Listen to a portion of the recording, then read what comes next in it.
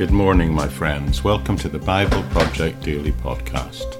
You join us again as we continue our journey through the whole Bible, chapter by chapter, verse by verse. Thank you so much for joining me here today, and I do hope you really get something out of our study today in the Gospel of Mark. Today we're going to look at the root problem of the human condition, and we'll be covering the text from Mark 7, verses 1 to 23. If you are here for the first time, then why not consider clicking on the subscribe button wherever it is you get your podcast from, and that way you'll never miss an episode. And can I remind you to hang around at the end where I'll update you and tell you of ways that you can get things like an episode notes page or even a full transcript of everything I say. So with that said, I'll say bye-bye for now, and we'll pick up where we left off last time.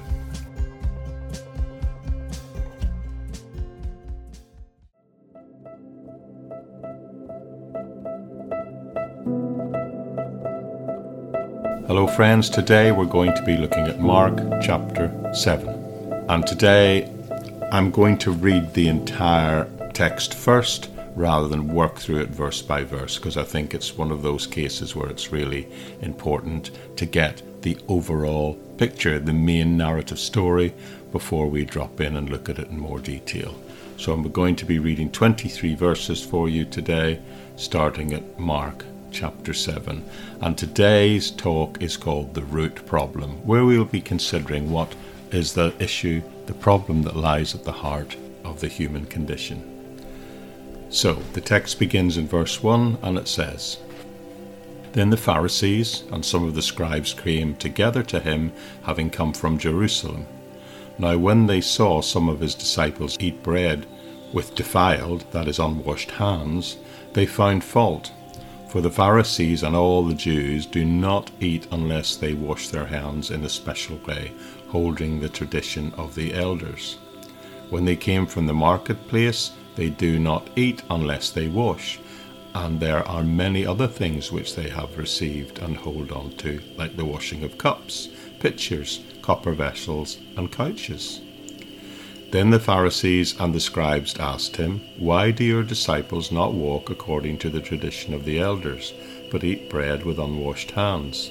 He answered and said to them, "Well, did Isaiah prophesy of you hypocrites, as it is written, 'The people honor me with their lips, but their heart is far from me, and in vain they worship me, teaching as doctrines like the commandments of men? For laying aside the commandment of God, you hold the traditions of men, all the washing of pitchers and cups and many other such things you do." He said to them, "All too well you reject the commandment of God, that you keep your tradition. For Moses said, 'Honor your father and mother, and he who curses his father or mother, let him to be put to death.' But you say, if a man says to his father or mother, 'Whatever profit you might have received from me is korban,' that is a gift of God. Then you no longer let him do anything for his father or his mother, making the word of God of no effect through your tradition which you have handed down, and many such things you do." When he had called all the multitude to himself, he said to them, "Hear me, everyone, and understand. There is nothing that enters a man from outside which can defile him, but the things which come out of him, these are the things that defile a man. If anyone has ears to hear, let him hear." When he entered a house away from the crowd, his disciples asked him concerning the parable.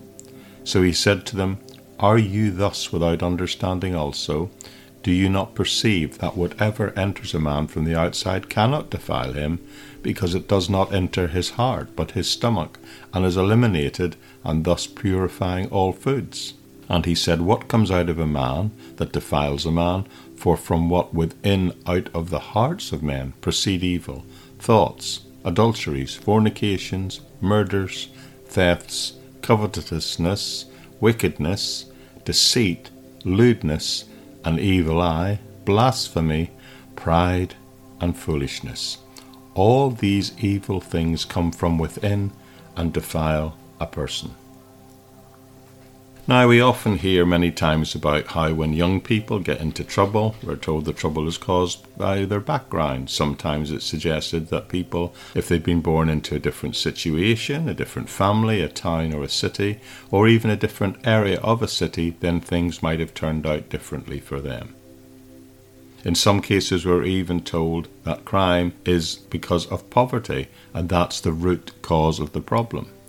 Now, I'm not suggesting all those things aren't a factor, but are they really the root cause of the problem? That's the question I would like to consider today. What is the real cause of things going wrong in the world? But it's not just young people I want to talk about. I want us to think about it and how it applies to all of us. What is the problem, and what is the root cause of everything that is wrong in the world? What is it causes people to go astray, if you like, to live wrong lives and behave in wrong ways? Now, Jesus here holds a conversation with the religious leaders of his day, a conversation that could be described, well, more as a head-on collision, and it was over this exact subject. And that's what the passage we're looking at today. William Barclay, in his Daily Audio Bible, in his introduction to this passage, says this is the most revolutionary passage in the New Testament. As far as I'm concerned, this passage contains one of the most important spiritual truths of the New Testament. I think if you get this wrong, and what this is teaching wrong, you pretty much get everything wrong when it comes to the Christian faith and understanding your relationship with God. Misunderstand this, and you will misunderstand many other things taught in the Bible. But get this right, and you're well down the road to getting most things right in your approach to God. Anyway, this passage began by recording for us a discussion between Jesus and the Pharisees. The scribes are calling translations, and that's what the opening verse tells us. These guys described here are the religious leaders, the ones given the responsibility of correctly ensuring the application of the laws of God within that society at that time. The opening to this passage tells us that these were the teachers of the law and what they thought about Jesus and his followers. The King James Version helpfully adds to our understanding was that it says they found fault. However, what they're finding fault with here, it may appear to be something to do with hygiene, but it is in fact a religious issue. The washing of the hands mentioned in verse 3 was not being picked upon by them for the reasons of hygiene. This is to do with the special ceremonial way of washing, according as it's described here to the traditions of the elders. Notice it doesn't say that it was the washing of hands as proclaimed according to the word of God. In fact, it does not even say according to the Mosaic law.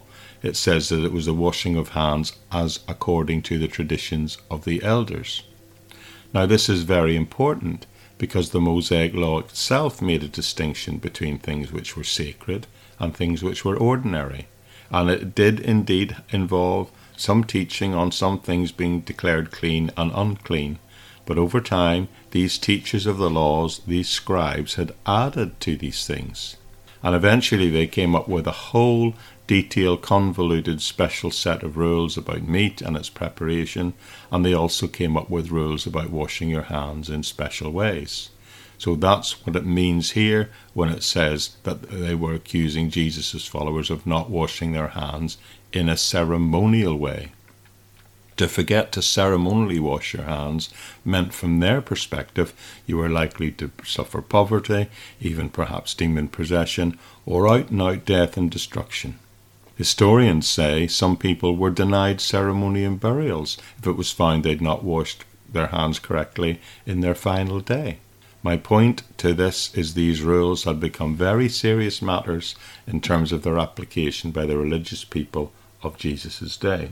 Then Jesus appears here, and he does not require that his followers go through these traditions of the elders in washing their hands in that way. The Pharisees and the teachers of the law, they react when they see this. Well, they're livid, in fact. This is not a case of like a mother being annoyed at her children for not washing their hands before a meal. What's occurring here is the wrath of a religious system coming against Jesus and his followers, specifically coming against him for what he stood for. And this is the point where it gets really interesting. The Pharisees answer it, but the answer is a quote from Isaiah. Very importantly, Mark adds in verses 8 and 9 that it is not that they have just kept the Mosaic tradition of washing hands and added to it, but they have set aside also some of the actual commandments of Moses to replace them with their human traditions. The traditions here had actually replaced the commandments of God. And these religious guys had become so focused on these traditions invented by men, that they had forgotten the core commandments of God out of which these traditions had grown. And Jesus gives them a very specific illustration which shows how their traditions now are actually preventing them from keeping the declared word of God. He actually says to them, you guys can't even recognize the plain truth of God anymore because you're so absorbed in your traditions. And he addresses this head on by telling the people it's not what goes into a person that is ever going to corrupt or defile them. It's only what comes out of them can do that.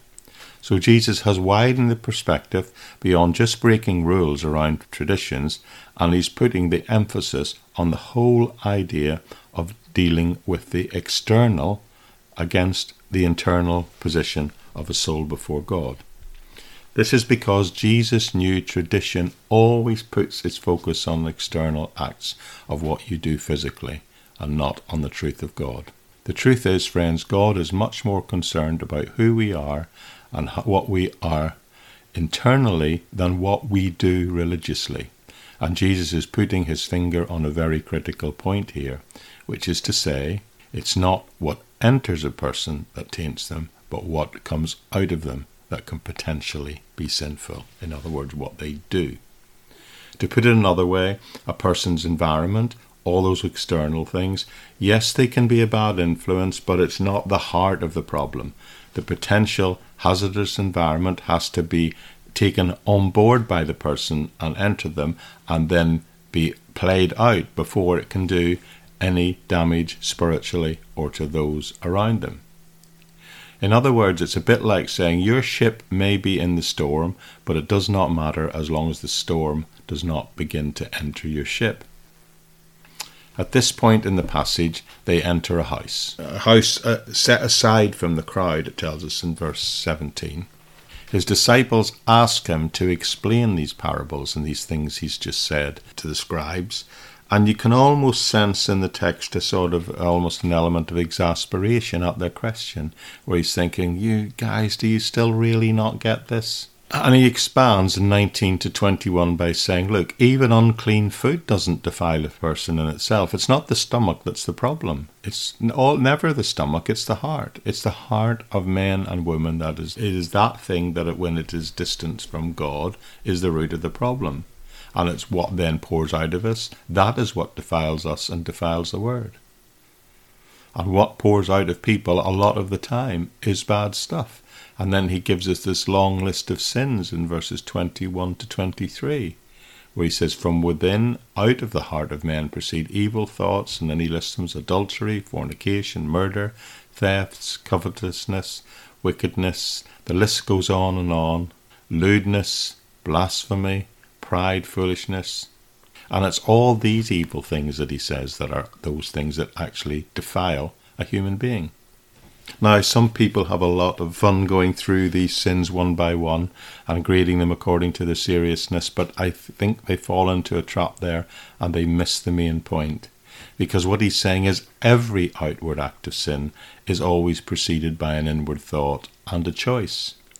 The thought is the root of the problem. The action of it, the outworking of it with these things listed, is just basically examples of the fruit of that thought. The bad fruit, granted. Obeying traditions or religious rules, instead of having your heart in the correct posture before God, following those traditions will never alter the position of your heart. Because it is the posture of that heart that is the root of the problem, that is the source of all sin and all the problems that affect us as human beings. And just in closing, looking at the actual text itself, notice the progression of the passage. He begins by saying to the Pharisees, your traditions have replaced the truth of God. And he then says to the crowd, it's not the external that matters, but the internal. And now he's saying to the disciples, the real root of the problem is the thoughts that arise in our hearts. I do not doubt that someone's environment can be a huge factor in how their life might work out, but the root of the problem is the posture of our heart before God. So let me summarize by saying one final thing about following the traditions of men and women. Some Christians are proud of the fact that they're called Protestant or Catholic, or maybe they define themselves as Charismatics or Methodists or even Baptists, and they focus on their particular theology. Well, that would be okay, but only to the point if they get to a point where they believe they need to convert you to their particular view on things, on particular things, good things though they may be and true, where they think their whole purpose is to convert you so that you believe the same thing about believers' baptism or gifts in the Spirit. If they get to a point where they feel that by converting you to seeing those things in the same way they've done their job, then they're really missing the big point. Some Christian believers have such a narrow point of view, and they spend all their time going around trying to convince other Christians that they should share that particular point of view on these issues. It seems that if they can convince people to embrace the one pet issue that they feel is important, then they seem satisfied and they're convinced that they have an understanding of the highest point of the gospel message and in a sense are delivering you from error. I'm aware of some people who on their deathbed have been robbed of their assurance because they're told they not only had to accept Jesus Christ, but after doing that they had to live a life by meeting some external standard put upon them by the church. They even maybe have been implied or I'm even told that they risk hell because they're not up to date with things like their confession, their repentance, or even the fact that they've not been baptized. Please hear me and hear me well, but hear me carefully. I do believe in the fundamentals of the faith. I personally believe in believers' baptism. I didn't actually grow up in a Baptist church myself, but I became a Baptist, if you like, if that's even the term to use, by conviction. And I imagine some of you listening to this are Baptist because you simply grew up in a Baptist church, and there's nothing wrong with that. But I believe in believers' baptism by conviction and theology. And I'm not ashamed to say that, but I'm not trying to make anyone else a Baptist who might be listening to this from another tradition. As a pastor, as a preacher, my main objective is to teach you, as best as I can, the untainted Word of God, so that you can become a mature, loving, Christ-like person who believes in and has surrendered their life over to Jesus for the forgiveness of sin and are doing their best to follow him.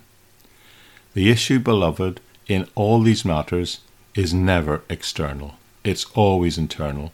The issue is not what you do or don't do. The issue is the posture of your heart and the way you approach God.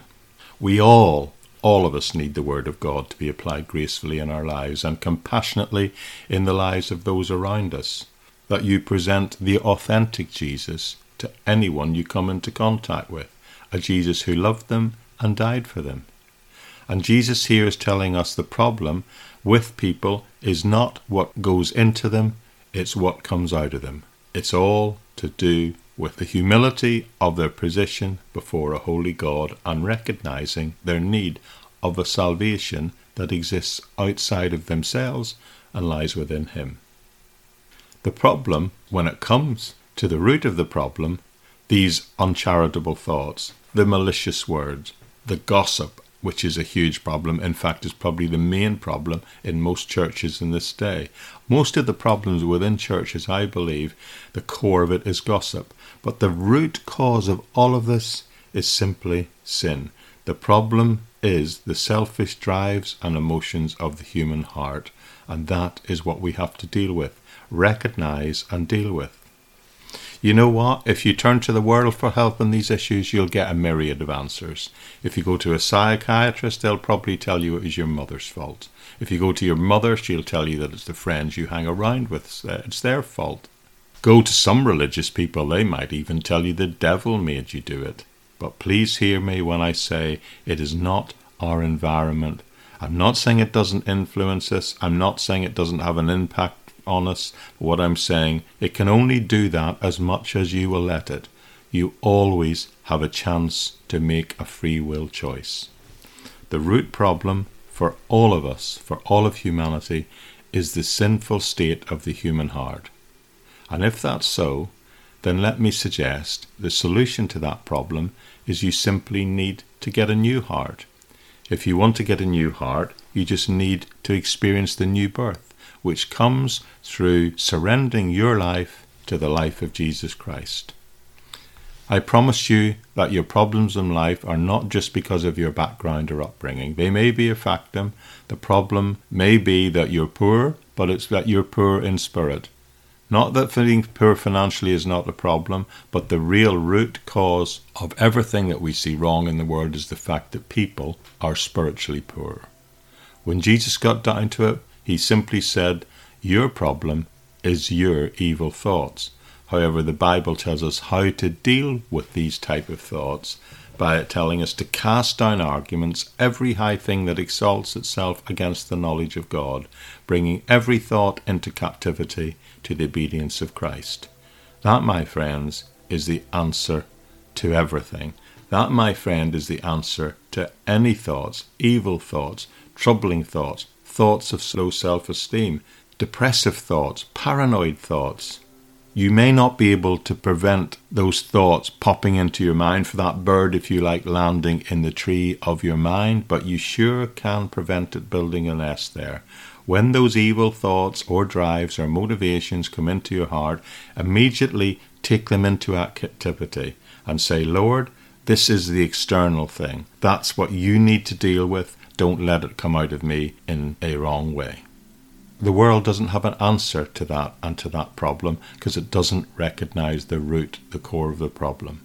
However, we are able to turn to what it tells us here, the Word of God, what Jesus says, and what Jesus says, we just need to focus on the internal, surrender it, hand it over to Him. If we thoroughly focus on that, we begin the process of changing us on the inside, and then, friends, we can let the outside, well, that'll take care of itself. The problem every Christian believer faces is that our daily conduct is so influenced, under attack, if you like, by the environment or the customs and the traditions that we live into, even sometimes church traditions themselves. It becomes very easy to assume we are living for the Lord when in fact all we're doing is fitting into a social or religious mold. So the question I'm asking you is, are you following the traditions of men and women, or are you being filled with the Word of God and being controlled by that? Are you being conformed to the culture and the religious life, or are you being conformed and transformed by the Holy Spirit who dwells within you? Let me tell you a way anyone can tell if they're conforming to custom and tradition, or whether they're being transformed by divine truth and the Holy Spirit into the likeness of Christ. The litmus test is, when you're in the midst of trouble, what is it that pops out of you? Is it profanity?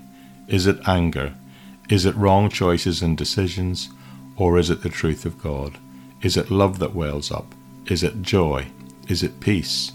Does it come out in the form of patience, endurance, kindness, gentleness, self-control? In other words, is it the fruits of the Holy Spirit? That's all I've done is read to you from Galatians 5:22-23, which tells us what they are. You know, if I were to thump this desk this morning at which I'm sitting recording this podcast, then the glass of water sitting on my side might spill over or even topple over and make a mess of things. But when in life we come against external trouble, it's only what is in us that can spill up and come out of it.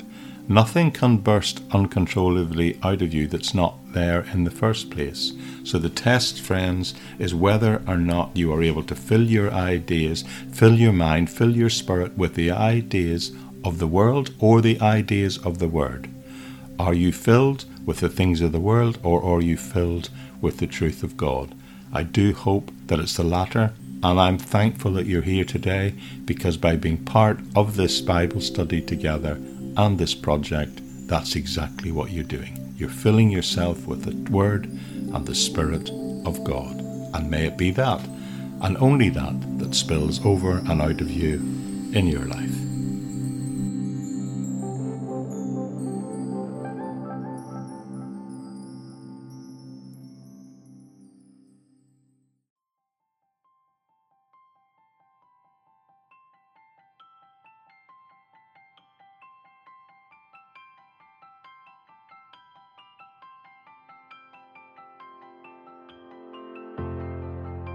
Okay, that's it for today.